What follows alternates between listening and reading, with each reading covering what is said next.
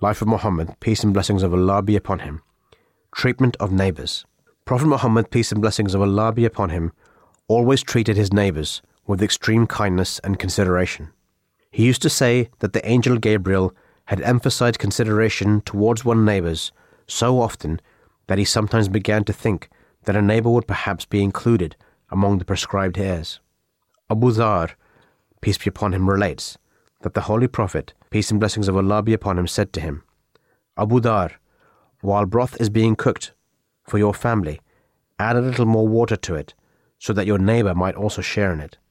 This does not mean that the neighbor should not be invited to share in other things, but as the Arabs were mostly a migratory people, and their favorite dish was broth, the Holy Prophet, peace and blessings of Allah be upon him, referred to this dish as a typical one, and taught that one should not think so much of the taste of the food as of the obligation to share it with one's neighbor.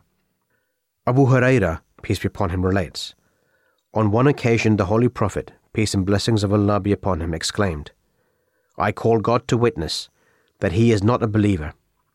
I call God to witness that he is not a believer. I call God to witness that he is not a believer. The companions inquired, Who is not a believer, O Messenger of Allah? And he replied, He whose neighbor is not secure against injury and ill treatment at his hands. On one occasion, when he was addressing women, he said, If anybody finds only the foot of a goat to cook, that person should share it with his or her neighbor. He asked people not to object to their neighbors driving pegs into their walls, or putting them to any other use which occasioned no injury. Abu Hurairah, peace be upon him, relates, the Prophet said, He who believes in God and in the Day of Judgment should occasion no inconvenience to his neighbor. He who believes in God and in the Day of Judgment should occasion no inconvenience to his guest. And he who believes in God and in the Day of Judgment should utter only words of virtue or should keep quiet. Muslim. Writings of the Promised Messiah, alayhi salam. In order to establish the oneness of God, it is of utmost importance that one should love God to one's full capacity. And this love cannot be verified unless it reaches its perfection in a practical form. It cannot be proved with lip profession. You know, if somebody just talks of sugar, he cannot find the taste of sweetness in his mouth. Or, if somebody expresses the feeling of friendship, but does not help his friend in times of need, he cannot be called a true friend. Likewise, if somebody just talks of the oneness of God, but does not love him as he should, it cannot be of any avail. What I really mean is that practice is very important along with the precept. That is why it is necessary that you should dedicate your lives in the way of God. And this is the real Islam for which I have been sent to the world. Thus, he who does not come near this fountain that God has made to flow is very unfortunate. His Holiness Hazrat Mirza Masroor Ahmad, the present head of the community, continues in his effort to unite people from all faiths and cultures by promoting interfaith dialogue and religious freedom. He has traveled extensively to spread the message of peace and to remind everyone to respect the rights of other human beings. During these tours, His Holiness has met world leaders from the Far East to Europe, from North America to Africa, discussing the economic, social and political problems facing the world today and how to create peace and justice in the world. He has also met religious and community leaders in order to share common values and core ideals universal to all religions and cultures, with a view to improving the moral state of mankind and creating an atmosphere of love and affection. From young to old, he compassionately listens to the ordinary man, regardless of race, color, or religion. He has personally initiated social projects and schemes to alleviate poverty and human suffering. His concern is not just about the well-being and moral state of the members of the Ahmadiyya community, but of the great human suffering of mankind at large. The Ahmadiyya community knows only that Islam, which is the Islam of love and affection, offers a real message of peace and security.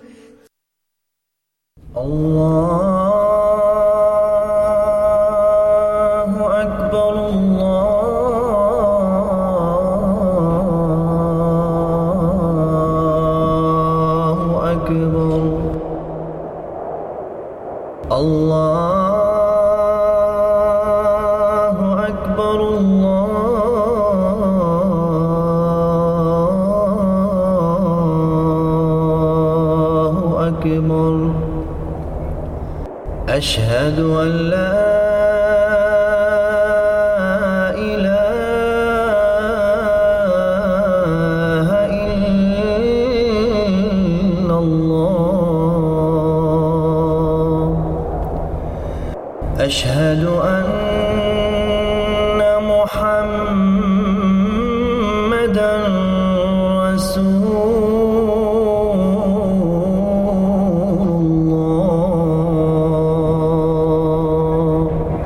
You're listening to the Voice of Islam Radio. Assalamu alaikum wa rahmatullahi wa barakatuhu. May the peace and blessings of Allah be upon you all. You're joining me today on Saturday Morning Live.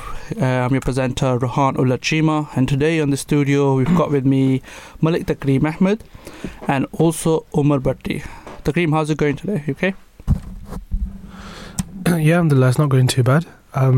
Bit of a busy week, last couple of weeks at university, just finishing off assignments and, you know, just kind of trying to keep on top of things before the Christmas break, revising for exams, and then finally get time to breathe, you know, over the Christmas break, inshallah.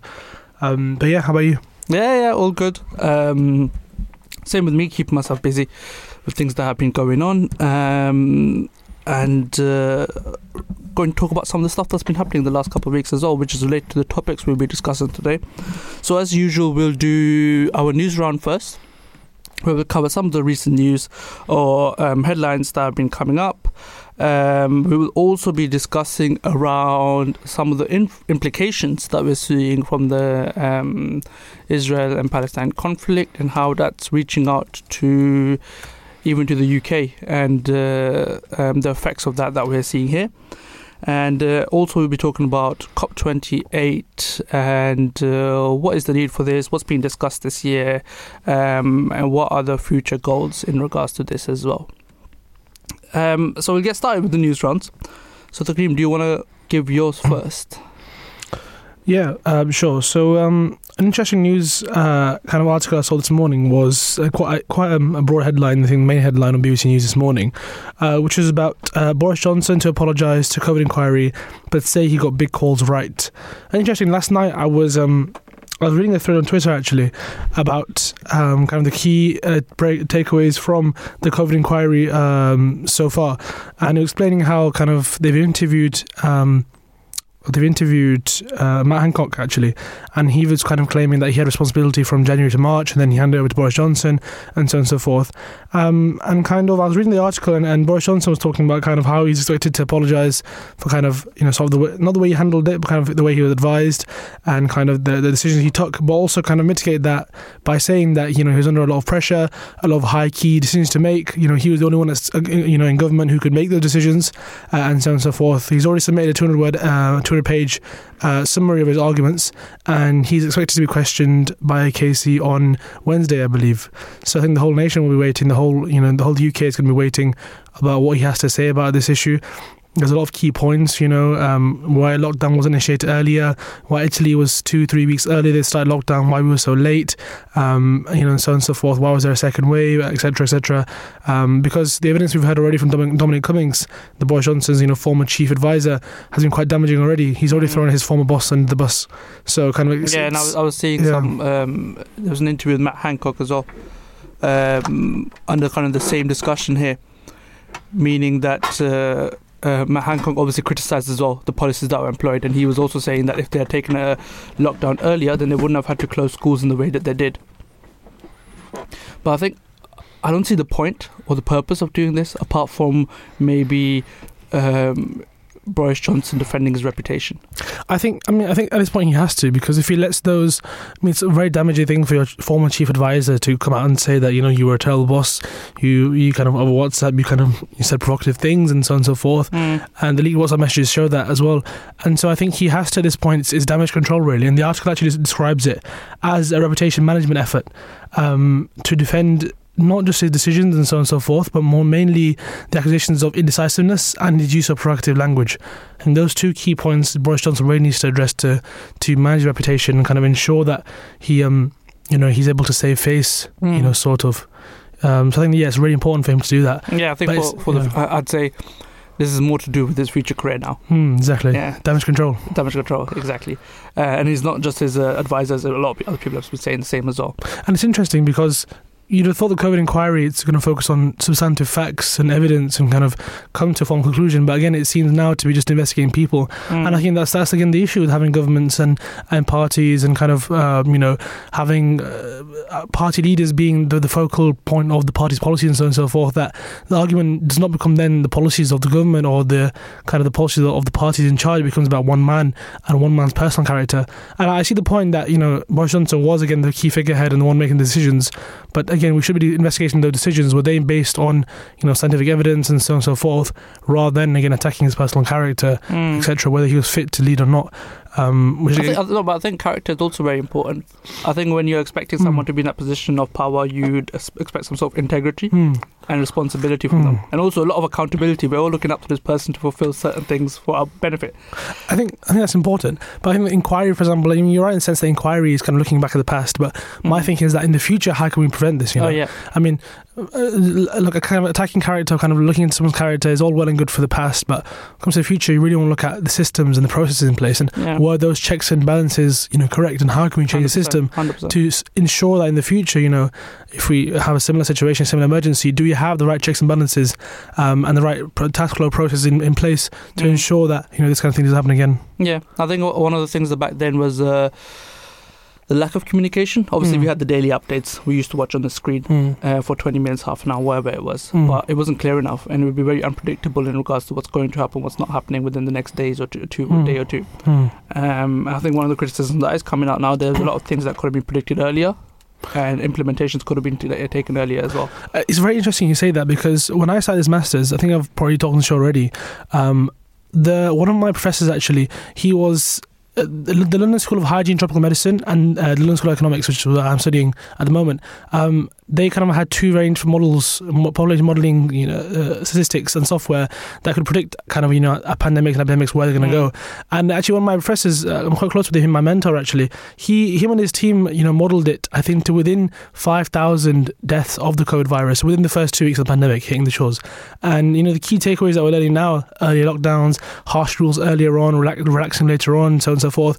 These are key lessons they were already advising from the very start. So again, the other question that people want to ask is that we were actually aware of the fact that we need to lock down earlier. In fact, I was reading Matt Hancock had a meeting with the Italian health minister, and he told him that you should have done this 2 weeks earlier, right at the very start. And even then, they delayed it a few weeks until March time to start putting the lockdowns. I remember this when everyone was going to lockdown, we were wondering when it's going to happen. Exactly, right? Yeah. So all these key points, I think now this is why they're going to ask Boris Johnson the question, like, why didn't you do this earlier? Yeah. Why did you decide one thing and then change your mind a week later? Why did you take charge from Matt Hancock so late? So on and so forth. So interesting, I think, points. Yeah, I think there was a lot of we had the internal kind of conflicts. But we'll find out exactly. I mean, the WhatsApp texts have revealed a lot. The issues within them, and then also all the scandals and all that kind of stuff. Exactly. Which is very damaging at a point like that. There's one accusation of Dominic Cummings. Matt Hancock was one of his biggest critics, and he said now that he created a toxic culture at Downing Street. And so kind of whether Boris Johnson defends that or not in his questioning remains to be seen. In his 200-page summary, actually, Boris Johnson did kind of say those rumours were not true, accusations were not true, but did not condone any kind of toxic culture and so on and so forth. So kind of he's very maintaining a balanced approach so far. So let's see what happens, I suppose. Sure. Okay. Let's move on to the next story. And this is in regards to criticism for our current Prime Minister, Rishi Sunak. So there's always something happening, right? And this is in regards to the Parthenon sculptures. I'm not sure if you've heard of the row recently happening. Well, it's been on the news that between the Greek Prime Minister and Rishi Sunak, and it's kind of expanding between just a row between the governments. And people are saying this is not necessarily related to politics, but it's a row on about heritage, a row about culture, about what belongs to Britain and what doesn't belong to them. And there's specifically in regards to the Parthenon sculptures, which are located in the British Museum. And these are claimed to belong... originally they're claimed to come from around 500 years before the birth of Christ. So you can imagine how old these sculptures are. And these are claimed to have come originally from Athens in Greece. And they were taken by an explorer, as they claim, who then brought it to the UK. And it's only part of the sculpture. So the Greek are now saying that it should be returned to us because it originally belonged to us, and you had no right to take it in the first place. The name's even been changed. So the person who brought the sculptures over was called Elgin. So now in the UK it's referred to as Elgin Marbles. Whereas they're saying that there's no credit, there's no source for this. It should be returned back to us. One person's actually claimed that the fact that this is half of the sculpture is basically saying that you've taken half of Mona Lisa's painting and you brought it to the UK, and the other half is still back in Greece. So it doesn't make sense to separate both parts of the paintings like that in the same way that you separated the sculpture. And what's actually happened is that there was supposed to be a meeting between the Greek Prime Minister and Rishi Sunak, and one of the topics that were going to be discussed was the sculpture and the return of this to Greece. But Rishi Sunak actually cancelled that meeting before it was about to happen, which really infuriated the Greek Prime Minister. And I came across some news headlines of Greek newspapers on Twitter, and it was actually hilarious because they don't hold back. Like, they went fully at Rishi Sunak, the UK government, profanity, everything. Daily Mail-esque almost. It was, it was very harsh. So even the Prime Minister was quite. He made an interview and he called Rishi Sunak a coward, which is quite a big deal before going back. And he was offered a meeting instead with the Deputy Prime Minister, Oliver Dowden, but he rejected that and he just decided to take a flight back home. So that doesn't look good. Not at all. And Rishi Sunak's just saying that he also had an interview saying that this is not a thing of importance right now. When he's gone to COP28. I was just about to say, it doesn't seem like we as a country are giving much importance to this, but this is definitely for a country like Greece very, very important. I mean I did a bit recently into it as well, and actually I didn't even know that the Elgin Marbles were the same thing as the Parthenon. And the Parthenon is part of the Acropolis, which is a big thing in Greek history. I remember reading about it as a kid. First of all, the fact that I didn't even know that those two were linked because they changed the name is a big thing. We've literally rewritten history, in our minds, and we've changed the name of them so people don't associate with the rich culture that Greece has. And now the Greek and Roman cultures, two of the richest empires, two of the richest cultures that ever existed in Europe. Really, I think the Greeks definitely have a reason to be proud of their heritage. Especially in recent years where kind of fortunes might not be the same, and so I think really I think there's a difference. There's definitely a difference in public opinion, and certainly in the opinion of the Prime Minister of our country or the UK compared to Greece in the importance of this matter. Yeah, it's almost, people claim it's almost as if we're trying to rewrite history. Exactly. Something belongs to the Greece and is very important and makes absolute sense to be there in terms of its value and heritage.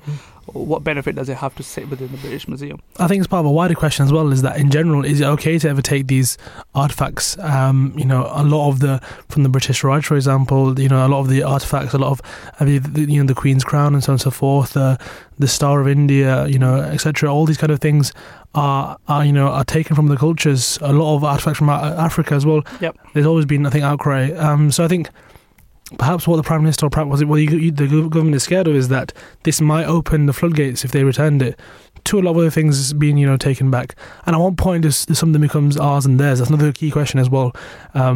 post-colonialism as well is a big thing, and nowadays people are coming towards the idea of realizing that the impacts of colonialism are not just on politics, economics, but on history and culture, and so on and so forth. This has been turned into a discussion of politics, though, because what's happened now, there's a conflict between what Labour and Conservatives are saying in regards to this, and Mr. Starmer, the leader of the Labour Party, actually met with the Greek Prime Minister on Monday. Okay. So obviously he's trying to get in there, put his foot in there first. And he's also done an interview where he said that Rishi Sunak's pathetic for cancelling that meeting with the Greek Prime Minister. And there's been opinion polls on both sides as well, what Conservatives think should happen and what the Labour Party should think should happen. And more people are favouring with the Labour side of things. So even when you think about something like this, which it's not generally what you think as mainstream politics or something that thinks the front row, but it's still something which divides public opinion and sets their minds on which party is right, which party is wrong. Definitely, but then kind of for me also stinks a little bit of public pandering. I mean, for the stance by Keir Starmer, maybe I'm just uneducated, but I've not heard him speak about kind of this issue before. Yeah, so he's not saying to fully return it. So what Keir Starmer said that you should, he's offering a temporary loan of the sculptures to Greece. So neither here nor there. Yeah, so they could keep it for a bit and then please give it back. Well, yeah, let's see if it comes to it, if they do give it back. Sure. Let's move on. Takrim, do you have another news stories you want to cover? I did actually. Perhaps as probably one of the younger members of the team, this one is a bit more relevant to me. But apparently TikTok has... Not that much. That much younger. I had to slip that one in there. Yeah, apparently lots of adults on TikTok are stopping vaping. I think it's a great thing. Is definitely a good thing, I'd say. But they are stopping vaping not because of the health reason and so on and so forth, which is quite a valid reason in my opinion, but also because of the use of lithium-ion batteries and the fact that lithium in the Democratic Republic of Congo is a producer of 70% of the world's cobalt, and cobalt is essential for lithium-ion batteries. And what's been happening recently is the UN has described as one of the recent worst humanitarian crises in the world. 6.9 million people, I believe, this year have had to flee the area due to the conflict. What's happening is that multinational companies basically are coming into these cobalt-rich areas and kind of kicking out the local people in order to make space for their mining operations and housing the workers and so on and so forth. And that has led to severe conflict because they're involved in the government.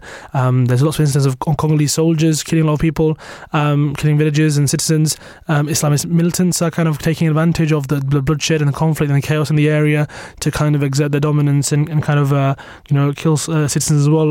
I think 14 people early this week were killed as well, 14 villagers. Yeah, it's in the tens of thousands now, yeah. 6.9 million people leaving. 6.9 million people is a lot of people. Yeah, crazy. In a country of 100 million as well, so that's 7% of the population, which is a crazy amount.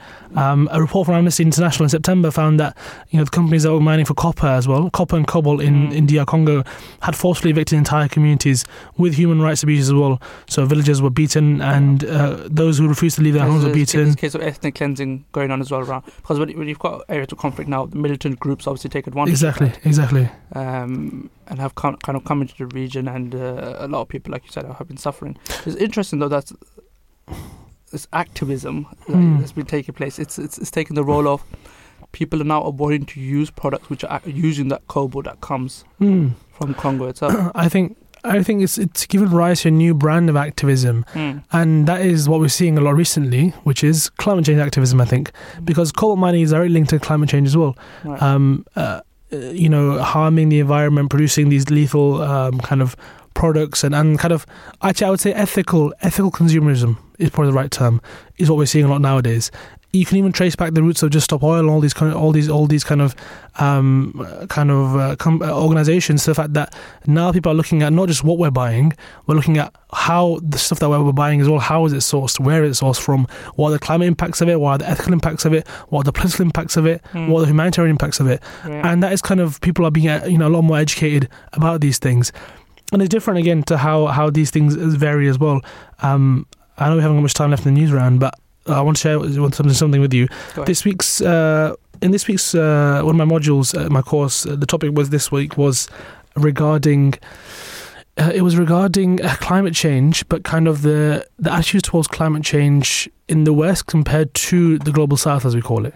Previously, we used to call less developed countries, and kind of. Essentially, one of the conclusions was that people in the global South who may be living below the line of poverty and who may not have access to the resources of the education that we have, it's not, I want to say they don't care, but they might not be as educated, or they value kind of putting food on their plate more than where's the food coming from, and climate change and attitudes towards that as well. A bit of a controversial take, but this highlights really the need for education in these countries, and the kind of the need to establish the first foremost principles first of having peaceful life, having food on the table, being able to put a roof over your head, and so on and so forth, and kind of addressing the basic needs of human living. Before then, we can have the luxury of thinking about where are these products coming from, where is the water coming from, who's building those wells, where are these kind of the lithium, the batteries coming from, or where are the solar panels that we need for electricity, who's building them. And so on and so forth. In the West, we have that luxury of being able to choose, actually, and so this is why boycotting, kind of, stopping these things works, because we have the kind of the freedom, but also the power, the economic freedom to choose from where we buy and what we buy. Whereas in a lot of these countries where we don't have that luxury, or there might not be. People only have one source of, for example, food. The food they come from comes from one place, for example, or the clothes they buy, or the shelter they can live under, it comes from one place. They don't have the luxury of choosing that. Yeah. I think that's important to address when we look at things like, the Sustainable Development Goals and why certain countries can't meet those targets. If you're expecting a country that only has, for example, cobalt mining might be their biggest form of the economy, asking them to reduce that or make it more ethical will have a negative impact on the economy, which will obviously upset a lot of people in that country. And so balancing out the ethical and sustainability aspect of it with the practicalities of it is, I think, very important to look at, is my basically take on it. Yeah, and this is where inequality comes in again. And I think one of the discussions that are really, like you mentioned, is climate change policies which are being adopted now, and how those have been really unfair because due to this certain overuse or misuse by certain corporations, nations, third world countries have been suffering more, even though they have never been able to harness fossil fuels with the capabilities that obviously the West and other countries have. So they've really missed out, and now they're being told that we have to restrict its use, you're not allowed to use it for this and that, and you should go towards more greener energy. But if you've not even had the ability to do step one, which is actually harness fossil fuels and use them for the benefit, and it can really benefit obviously third world countries in that sense as well. But you're not being told to adopt something which is much more expensive and more difficult to incorporate. It puts them in a very difficult position, and again it puts us in a position where we're going to leapfrog ahead and increase that gap between us and in terms of our energy harnessing and our kind of our industrial revolution again, let's say. That's exactly the point I was going to make, which is that the argument used a lot by economists and political theorists, especially in the field of development studies, the fact that the UK went through the industrial revolution 100 years ago, 120 years ago, 150 years ago, and the amount of climate emissions they produced was extraordinary. Yep. Now, these countries, on the scale of development, for example, they are, let's say, 250, 200 years behind, and they're now going through the industrial revolution. Their economies are changing from farming lands to more production side of things. Even in China, for example, I would say there's 50, 60 years behind in terms of their industrial revolution. The economy is changing. Now, why can we not allow them the same leeway? Why can we not allow them the same freedoms that we had? I mean, it's important to reduce emissions in terms of climate change, but we have to acknowledge that there is a balance between the use of fossil fuels in industrial revolution, because let's face it, at the end of the day, fossil fuels are needed to go through that revolutionary period, right? Yeah. They are needed. That's what we need to accept. And the UK went through it, the USA went through it, they went through this stage, and now they have the luxury of being able to cut down emissions and so on and so forth. Those countries which are at the cusp of that revolution, which need those fossil fuels, which is the argument, then, is it fair for us to say that actually, no, at this point, no, we did it, but you can't do it? Yeah. Just because they're on the wrong side of history, just because they're 100 years late, for example, how are we to stop them? And that is, a key argument that needs to be evaluated. I think this is a whole another topic that we can go on for an hour as well. Even I'd say that the policies that the West or the people who have the ability to make rules now, it should be in regards to what changes they can make for them. They should, in regards to what changes they can make to them. For example, it should be if we've now affected the environment and the atmosphere to a way there's no return. That we've increased the temperatures, we're seeing more natural disasters, etc. Then we should help those countries in dealing with those. Exactly. I think it comes down to the principle of we always look at equality, but I would argue that there's a need for justice rather than equality.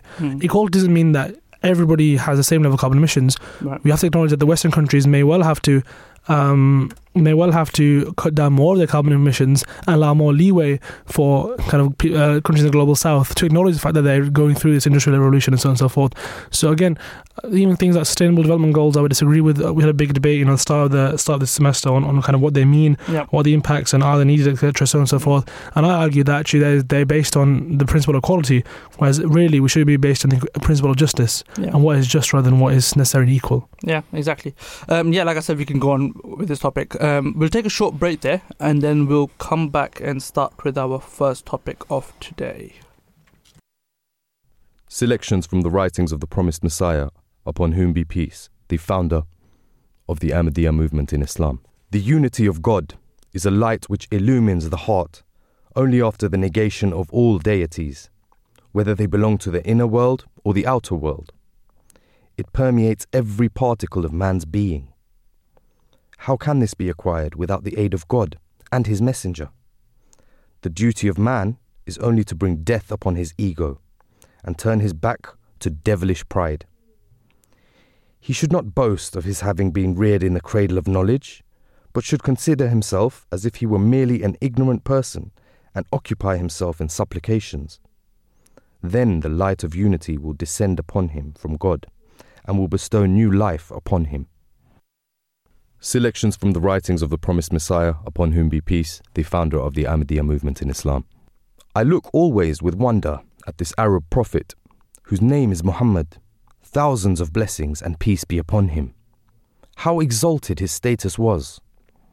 One cannot perceive the ultimate limit of his station, and it is not within the scope of man to fully comprehend the depth and penetration of his ennobling qualities. Alas, due recognition has not been paid to his lofty rank. That unity which had disappeared from the world was restored by this same valiant champion. He loved God most intensely. So also his soul was being consumed in deep sympathy for mankind. That is why God, who was fully aware of the hidden excellences of his heart, exalted him above all the prophets and all the people of the past and the future, and fulfilled his heart's desires in the span of his lifetime. Allahu Akbar,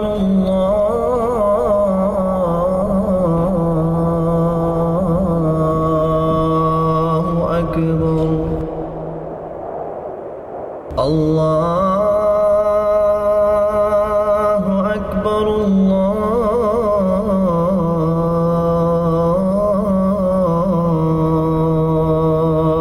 Akbar.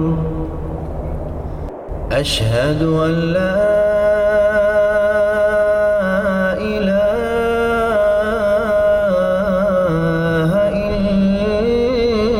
إلا الله أشهد أن محمدًا رسول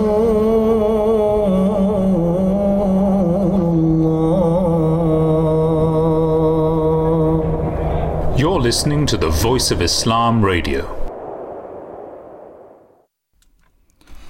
Assalamu alaikum wa rahmatullahi wa barakatuhu, and welcome back to Saturday Morning Live. I'm your host, Ruhan Lachima. I'm going to give an introduction again, and Malik Takreem Ahmed's here as well, and we've got Umar Bhatti in the studio as well.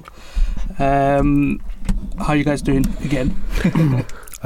As about half an hour ago, I'm still feeling well. I think this question's mainly for Umar. This is for Umar, yeah. Well, it's pretty cold outside. Sarnakum Festival. Get to speak to you. Pretty cold outside, freezing. It's cold, yes. I was wishing it, and I hoped it would snow. So, it did snow yesterday. Did it? Well, maybe in Croydon. Or maybe not near closer to London. Yeah, snow's allergic to Croydon, that's why. No, did it? Okay. You'd think it wouldn't snow in yeah.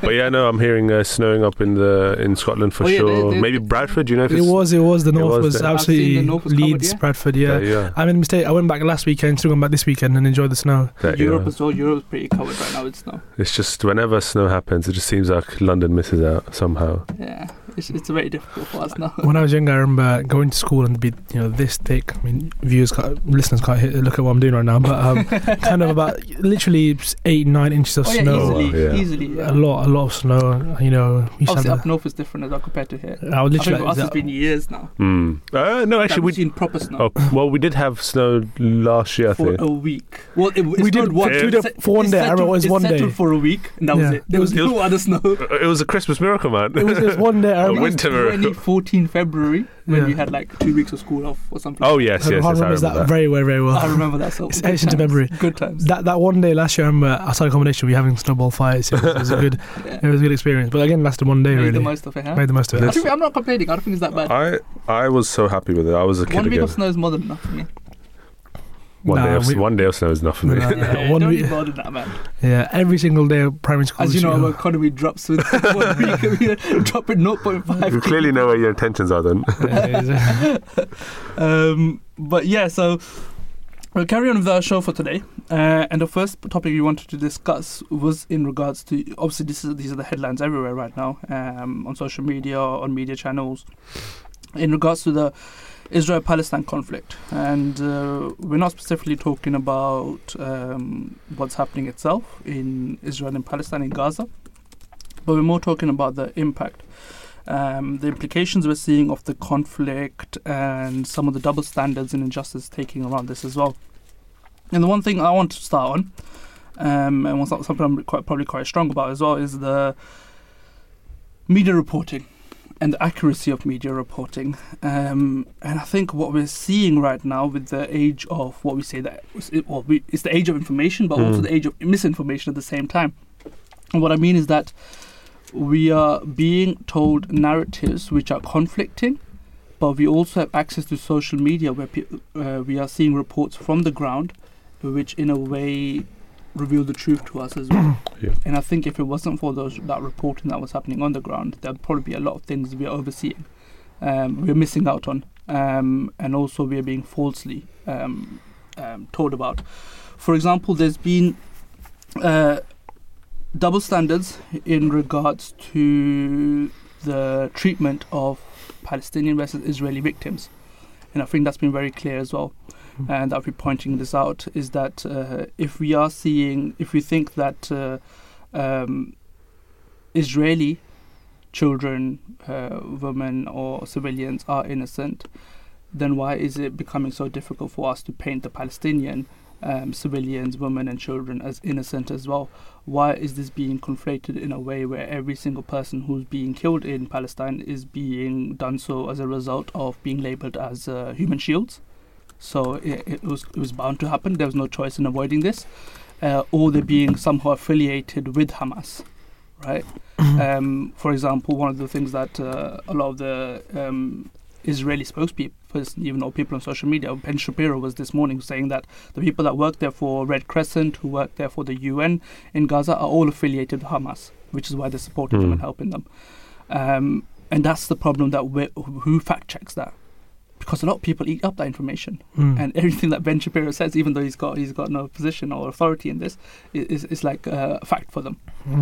And for example, one of the things that we've had a lot of discussion around was images that were being shared afterwards, after the conflict, after the events of 7th October and what happened afterwards, in regards to the dead bodies and pictures of that, and this is a victim here, this is a victim here, this is what the police did here, and it's all just hearsay and news, and we have to kind of believe that. So I personally believe that there should be some sort of independent fact checkers, or kind of like a group that's associated or made for that purpose. And I think that's something we lack right now. And we're also seeing a distrust of Israel authorities, of the Prime Minister and the politicians and the supporters of the UN as well, because the UN have obviously been somehow criticizing, I wouldn't say as strongly as you'd expect them to, but they've been criticizing and condemning what Israel has been doing, and now Israel has spoken against the UN and being like, they're saying that they've been unfair and not impartial, and is in fact one of the people who are kind of the UN supporters in terms of aid for Gaza have been denied a visa because they were trying to go there just this week, and Israel says due to the fact that you've not been impartial about this, we are denying you a visa and you're not allowed to come. Which is actually crazy, because these are the people who have been put in place as an international body to try help people and try to create solutions, and you're restricting them from coming in. But what do you guys think? I think one of the things that really stood out for me is the double standards when it comes to speaking up for birth rights. And I'm going to name some examples. There's a Hollywood actress called Melissa Barrera. And she posted a story. She's a Mexican actress who works in Hollywood now, and she's famously known recently for working in those movies which are called Scream, like horror movies, thriller movies. And she posted her story about Free Palestine. So that's what she mentioned. That's all she mentioned, Free Palestine. And she says that I'm a person who's come from a background of injustice, so I can recognize this, and I want to say that we must stop this from taking place. And for that reason, her contract for the next Scream movie was cancelled, Scream 7. And she again released a statement after this, and she simply said that all I'm saying is I condemn injustice that's taking place. Now this is Melissa Barrera specifically. There's also Bella Hadid. Bella Hadid and her sister have been vocal supporters of Palestinians because their grandparents are originally from Palestine. The claim is that her grandfather was actually affected by the Nakba, the catastrophe, where hundreds of thousands of Palestinians were displaced and had to leave Palestine and Israel area. So these people are being criticised. And Bella Hadid has also said that she's lost contracts over her being vocal and speaking up for the rights of Gaza and Palestine. And any person who's tried to raise some sort of criticism in regards to this has been labelled as anti-Semitic, right? So what do you guys think about that? Yeah, I think it's really, really interesting, the perspective people come up with different things that are coming out from the conflict in the Middle East.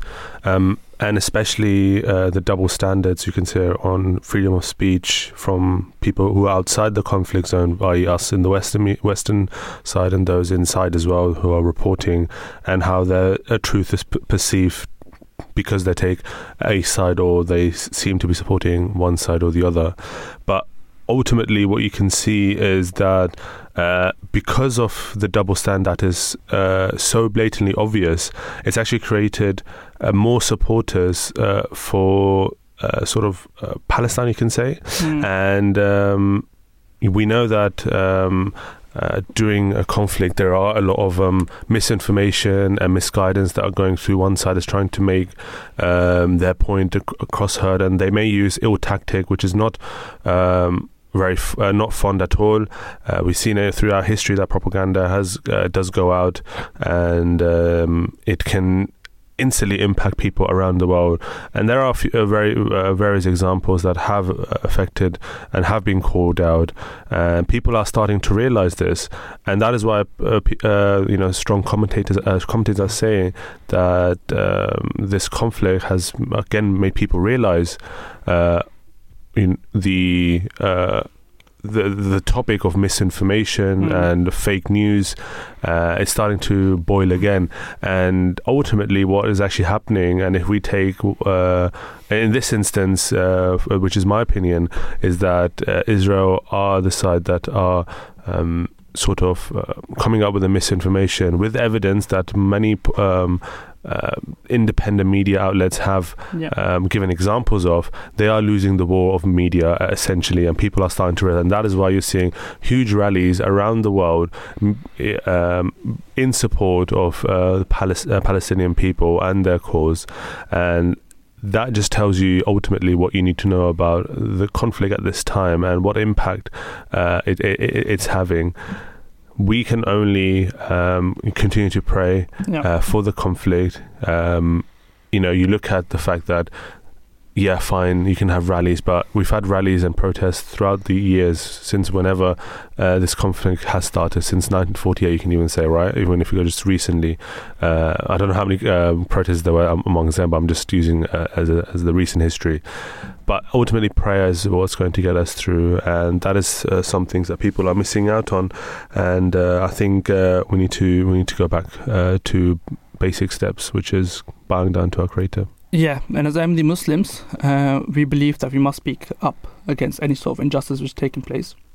like Umar said, as well as prayers, we also try to raise funds for those who are suffering. As part of Humanity First, we raised over $600,000. And the Ahmadiyya Muslim Youth Association in the UK has raised over £60,000 as well alone. So funding, prayers, and also speaking up against injustice that are taking place. And like Umar, you've said that one of the things that have also been eye-opening for people is that large media corporations, which I personally, whenever I see something on BBC News or any of the other big channels and stuff like that, I've been quite okay or quite accepting of the information they're feeding me, and I'll be like, right, that must have some level of truth to it, or completely true. Yeah. It's a reputable media source. They do fact checking. They are based around the world, etc. It's one of the most famous corporations in the world. But now people are actually realizing that they've made several mistakes in reporting in regards to certain events that have been taking place. And also the terminology they use in regards to when they're referring to Israelis compared to Palestinians. For example, one of the discrepancies that I showed, when an Israeli dies, you mentioned killed, but when a Palestinian dies, it just mentions died. And these small things do make a difference when it comes to human psychology, and people are thinking and seeing the conflict as well. And I was actually, one of the things that I want to bring in here, and which we're going to talk about later on as well in the show, is I was out on the streets last weekend. So November has been classed as Islamophobia Awareness Month in the UK. So I went to Brighton and I was on the streets talking to people, raising awareness about Islamophobia and real misconceptions that people have about Islam. And one of the topics that people came up to us and spoke to us about was about the conflict. Because obviously this is kind of the pertinent questions, and Islam's being brought up in the headlines again. And many people were apologizing to us, saying that we were quite impartial, or we were not sure on what to say or what to see. But they were saying that information is so widely available, and we're able to see everything happening on our social media accounts, right, from the ground, that we cannot deny the injustice that is taking place. And I've never personally spoken about this conflict before because I wasn't sure of what the overall truth was or the information was. But now I can't remain quiet. And they spoke to us about this, and we were breaking those barriers. And I think that's very, very important as well. And I feel like part of the protest is that, to get out on the streets and talk to people and force people into this discussion, even those who say that we don't know what's going on, so we're going to remain quiet about it. But I think that's one of the roles that we as Ahmadi Muslims specifically try to play as well, to get into those channels, whether we are meeting and talking to politicians, which we had held an event, the Green, which we attended as well, in the House of Commons, which was the launch of our Voices for Peace parliamentary launch. So Voices for Peace is an initiative started by the Ahmadiyya Muslim community, by the head of the Ahmadiyya Muslim community, Hazrat Mirza Masroor Ahmad, may Allah be his helper. And the purpose of this is to promote and bolden the voices of those who are speaking for peace and who are trying to create solutions which lead us towards peace as well. So we held an event at the Parliament, and we invited the Palestinian ambassador to the UK, Hussam Zomlot. Sir Ed Davey was there, some other MPs and journalists, and we did exactly what we are speaking about on the show, which is talking about peaceful solutions and how we can bring about a ceasefire. Ironic that at the same time the ceasefire vote was taking place in the Parliament that day, and the results of that were quite surprising, I'd say. I'll tell you one incident from that day. I'll go on to your point about a news bias later on, because that's a very interesting point as well. But on that day, I made the mistake really of leaving a little bit early when there's a bit of time left, and so I thought, just go for a quick walk, come back in, whatever. As I was leaving, I gave in my visitor pass, and I thought it'd be fine. I'll come back after half an hour. It'll be all fine and dandy. Came back in, and they wouldn't let me in because apparently the event was now closed, and the whole issue trying to get back in, whatever. But beyond that, I had a very unique, very weird, almost opportunity of being at the front gates, trying to get in through the main entrance, talking to the police, and kind of telling them I'm part of this event, I'm a representative of the community, and so on and so forth. And there's 15,000 protesters directly chanting, almost aimed at. I'm right at the front gate, so there's actually the police officers, myself, and a couple of my team members, and that's it really. And a few visitors going in, and MPs going in for the vote, for example. And so it was almost like we were on the receiving end of those 15,000 strong chants, for example. And so I was with the photographer as well, actually, a press photographer, and some of the shots he got were amazing. But you kind of felt the power, literally directly. You felt like you were the centre point of that protest, and it was quite shocking, quite intimidating in that sense, and quite powerful. The voices of the people as a first, I guess, was a physical representation of what the voices of the people really means. Right. As I was walking, actually, I was wearing, I was kitted out nicely for the first time in a while, and I was wearing a blazer and so on and so forth. And someone stopped me and said, "Why are you going inside?" Must have thought I was an MP because of my obviously mature looks. But they were, but I was like explaining to them quickly as I was going that I'm going into part of an event that's arguing for a ceasefire and so on and so forth. Yeah. But people that were going in, for example, the streets were blocked and kind of they were questioning everyone that was going in, and you'd see certain lords and MPs going in, they would boo at them and cheer at them and so on and so forth. And so kind of, like I said, that was just an interesting incident for me because it put into perspective that what does the power of people really mean? And if, for example, I was thinking if Boris Johnson, if people that are actually accountable for the decision, not someone like me, people who actually were making the decisions, if they had to feel that, if they weren't guarded from that, if they were in the public eye, physically in the public eye, how would they feel to be on the receiving end of that, and would that affect the decisions is what I was thinking. Yeah. And I think that would be a very key point, that the protests are happening and these things are happening, but how much are the people that are making the difference at the top, how much are they shielded from this? And that's why the event in Parliament is so important, because we are speaking directly to the decision makers, we are speaking to the MPs, the Lords and so on and so forth, people that make those decisions. Exactly. And so we're able to have more of an impact really than the 500,000 people on the streets in London, for example. These are exactly the instructions of His Holiness Hazrat Mirza Masroor Ahmad. And I was just reading the Friday sermon of 27th October 2023, and in that he mentions that along with prayers, which Umar has mentioned is our main weapon, everyone should try and create an atmosphere of spreading the message that injustices must be brought to an end. And he specifically said Ahmadis should try to relay this message to anyone they have connections with. This is true courage, and this is the standard of acting according to the commands of Allah. That when we have the capability of raising our voices and also getting in touch with those who have the capability of making a difference, we should try to use those voices and we should try to reach out. And one of the things that Ahmadis around the country have also done is writing letters to their local MPs.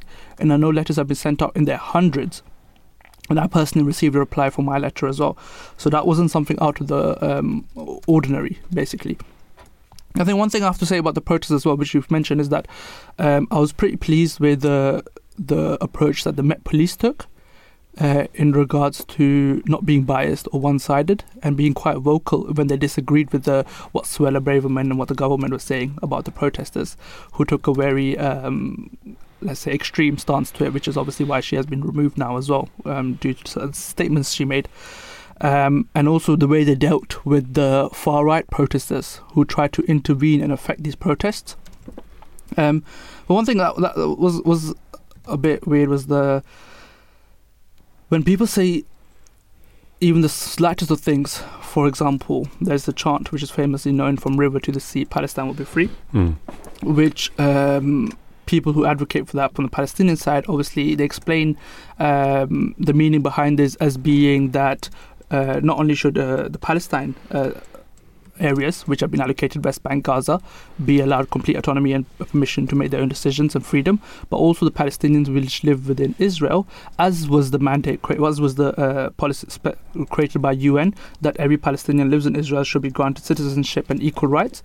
Those things should be applied. But obviously, as a person who is from the opposing side of that, sees that as a threat to wipe out completely the existence of Israel and Israelis with that chant. This is obviously maybe a stance where the government does have a point where it might seem as offensive or threatening towards Israeli. But other things, for example, I don't know if you saw the poster of that girl who had she had a image of Suella Braverman and Rishi Sunak, and she drew them as coconuts. Mm-hmm. And we added. Yeah, so there was a whole discussion about whether that's offensive. Not only offensive, but the Met Police were saying that it's potentially a hate crime. And they were looking for this girl, and I think she was she went voluntarily. And yes, obviously. So they were looking for her. So she went to the police station, and I don't know what happened after that. And a lot of people are saying that we'll contact us. We're lawyers, and we'll fight your case, or we'll fight for you in this case as well. But I personally know that the term coconut is within the Asian community, within our community, is thrown around very lightly, and is mostly said as a joke. As someone who has, I'm going to give my personal explanation. I wouldn't know what the definition in the dictionary is, but is someone who outwardly is obviously Asian, but they have a lot of tendencies where they have adopted to a Western culture, even in this country we would say a British culture, and they have adapted more to that compared to what their heritage and what their background is. So they're more kind of, let's say, Western compared to Pakistani. There's nothing wrong with this. So it was about being a joke. Yeah. Just further on to that topic of freedom of speech and double standard, and we sort of been blessed, you can say, with social media, where everyone's able to get their news, everyone's able to get first-hand images, videos, posts, right? If you use it properly, it's such a huge benefit. Yep. But on the contrary, what we've been seeing is that, let me give you one example of X, formerly known as Twitter. So there's been, of course, some advertisers who've already pulled out from Twitter. I want to call it Twitter because X is too hard to say. And why did they pull out? And that's because of I believe it's Elon Musk's view around Israel and Palestine conflict. Yeah. They believe that he said certain things which were anti-Semitic, or he was promoting anti-Semitic views on his platform. Exactly. So we can see that there's already a strong view for one side already in here. And if we just take even our own social media into context, if you type a word of Palestine in your I don't know, hashtags or whatever, you just need to look at the young Imam. He just posted yesterday on his social media about how when he was posting stuff about Palestine, his account was the Instagram algorithms weren't pushing his post out too much. Engagement, exactly. And the times he didn't use the words or specific words in around Palestine conflict, or for Palestine, I guess, the algorithm, the engagement were being pushed out. So you can see that there's already a double standard behind the scenes taking place, which is might seem very minute to us, but it's huge for the people on the ground, because at the end of the day they want their voices to be heard, and we ultimately want to hear the voices and the truth behind everything, because we as the people outside of the conflict want to be on the right side of history. And at the moment you can see that social media is playing a very wrong hand, you can say.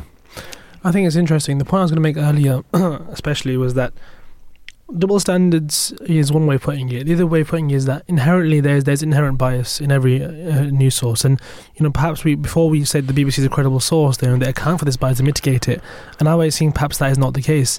And one issue with independent reporting, for example, is that you're going to see a lot more of that bias, and some people argue as well. On the other hand, I think this really, the fact that whether bias is there or not, I think is kind of a given. It's going to be there regardless or not. But it's the BBC on the independent reporting. That's the first thing that has been established. We cannot say that mainstream media is free of bias.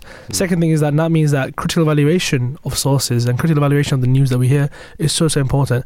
And nowadays, people are just fed piece of information, are given the conclusions without going through the analysis part of it or the discussion part of it. That is when I think issues arise, because people lose the capacity to question what they think almost. And that is something that, ironically has been, kind of by the Western culture and kind of has been kind of pushed a lot, especially with the rise of atheism, which says question everything, don't believe everything. Yeah. In fact, we're seeing now on a certain level, subconscious level, people do actually believe everything and do believe what they're told. Exactly, and we can come back to this, which becomes criticism of the systems that we create in the society, specifically in regards to liberalism and individual freedom. And we'll discuss how that's. We'll come back to that when we discuss about Islamophobia and anti-Semitism. But before that, we're going to take a short break, and we're going to come back and discuss a bit around COP28, and then we'll come back to this topic and talk about some of our wider things that we wanted to speak about. Allah, Allah.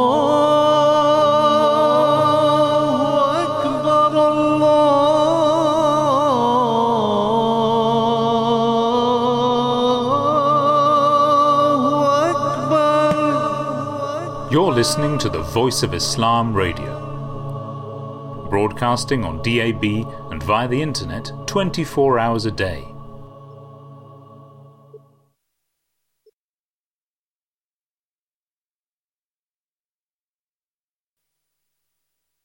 Selections from the writings of the promised Messiah, upon whom be peace, the founder of the Ahmadiyya movement in Islam. Take note how the Holy Prophet of Islam remained resolute and steadfast in his claim to prophethood from beginning to end. in the face of thousands of dangers and a multitude of enemies and threatening opponents. For years on end, he endures such hardship and suffering as increased from day to day, enough to make one despair of success. It is inconceivable for a man with worldly motives to have shown such prolonged endurance and steadfastness. Not only that, by putting forth his claim to prophethood, he even lost the support he had previously enjoyed. The price he had to pay for his one claim was to confront 100,000 contentions and invite a multitude of calamities to befall upon his head. He was exiled from his homeland, pursued with intent to murder. His home and belongings were destroyed. Several attempts on his life were made by poisoning. Those who were his well-wishers began to harbour ill for him. Friends turned into foes. For an age which seemed eternity, he braved such hardships, which are beyond a pretender and impostor to suffer through. Al-Qadir.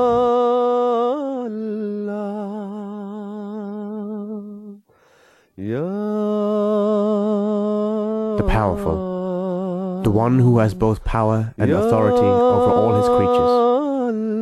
It is Allah who created you in a state of weakness, and after weakness gave strength, then after strength caused weakness and old age.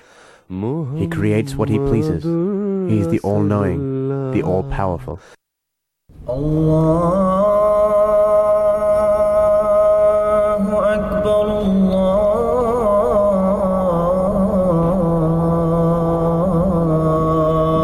Allahu Akbar, Allahu Akbar, Allahu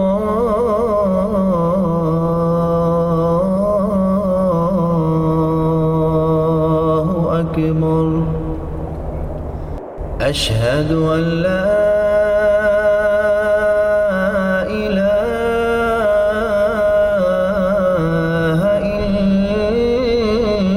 إلا الله أشهد أن محمدا رسول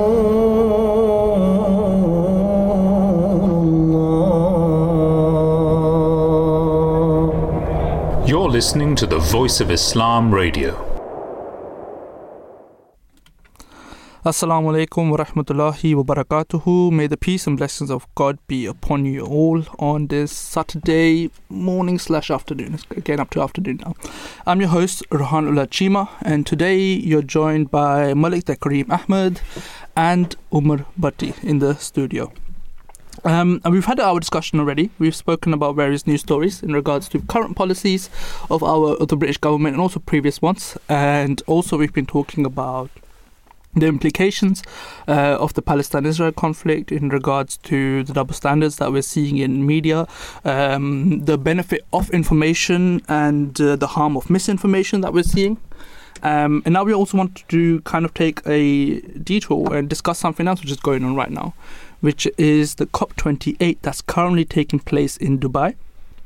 And I believe there are over 130 countries being represented right now at COP28. I know a lot of you have probably heard about it in the past. They try to take takes place on an annual basis whenever possible.